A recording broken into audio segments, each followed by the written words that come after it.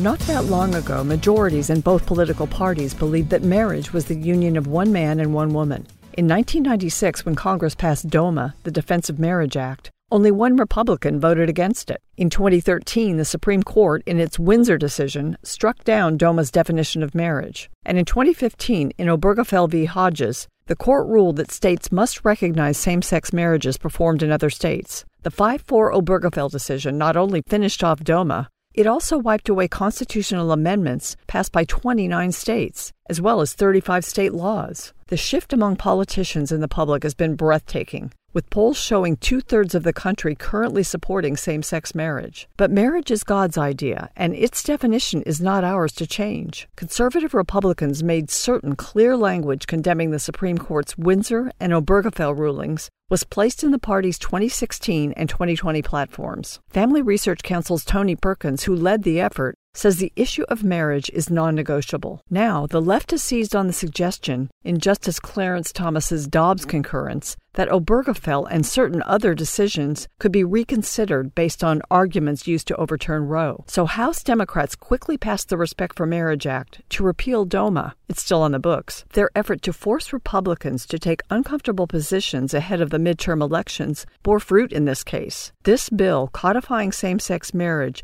drew 47 Republican votes. In a piece in the Washington Standard, FRC's David Clossen decries the lack of a robust defense of marriage during debate. On the Senate side, too many Republicans have been non-committal or blasted the bill as a diversionary waste of time. Mr. Clossen observes that many see the issue as settled. As Tony Perkins reminds us, the truth hasn't changed. If we really respect marriage, we should defend it. For Point of View, I'm Penna Dexter.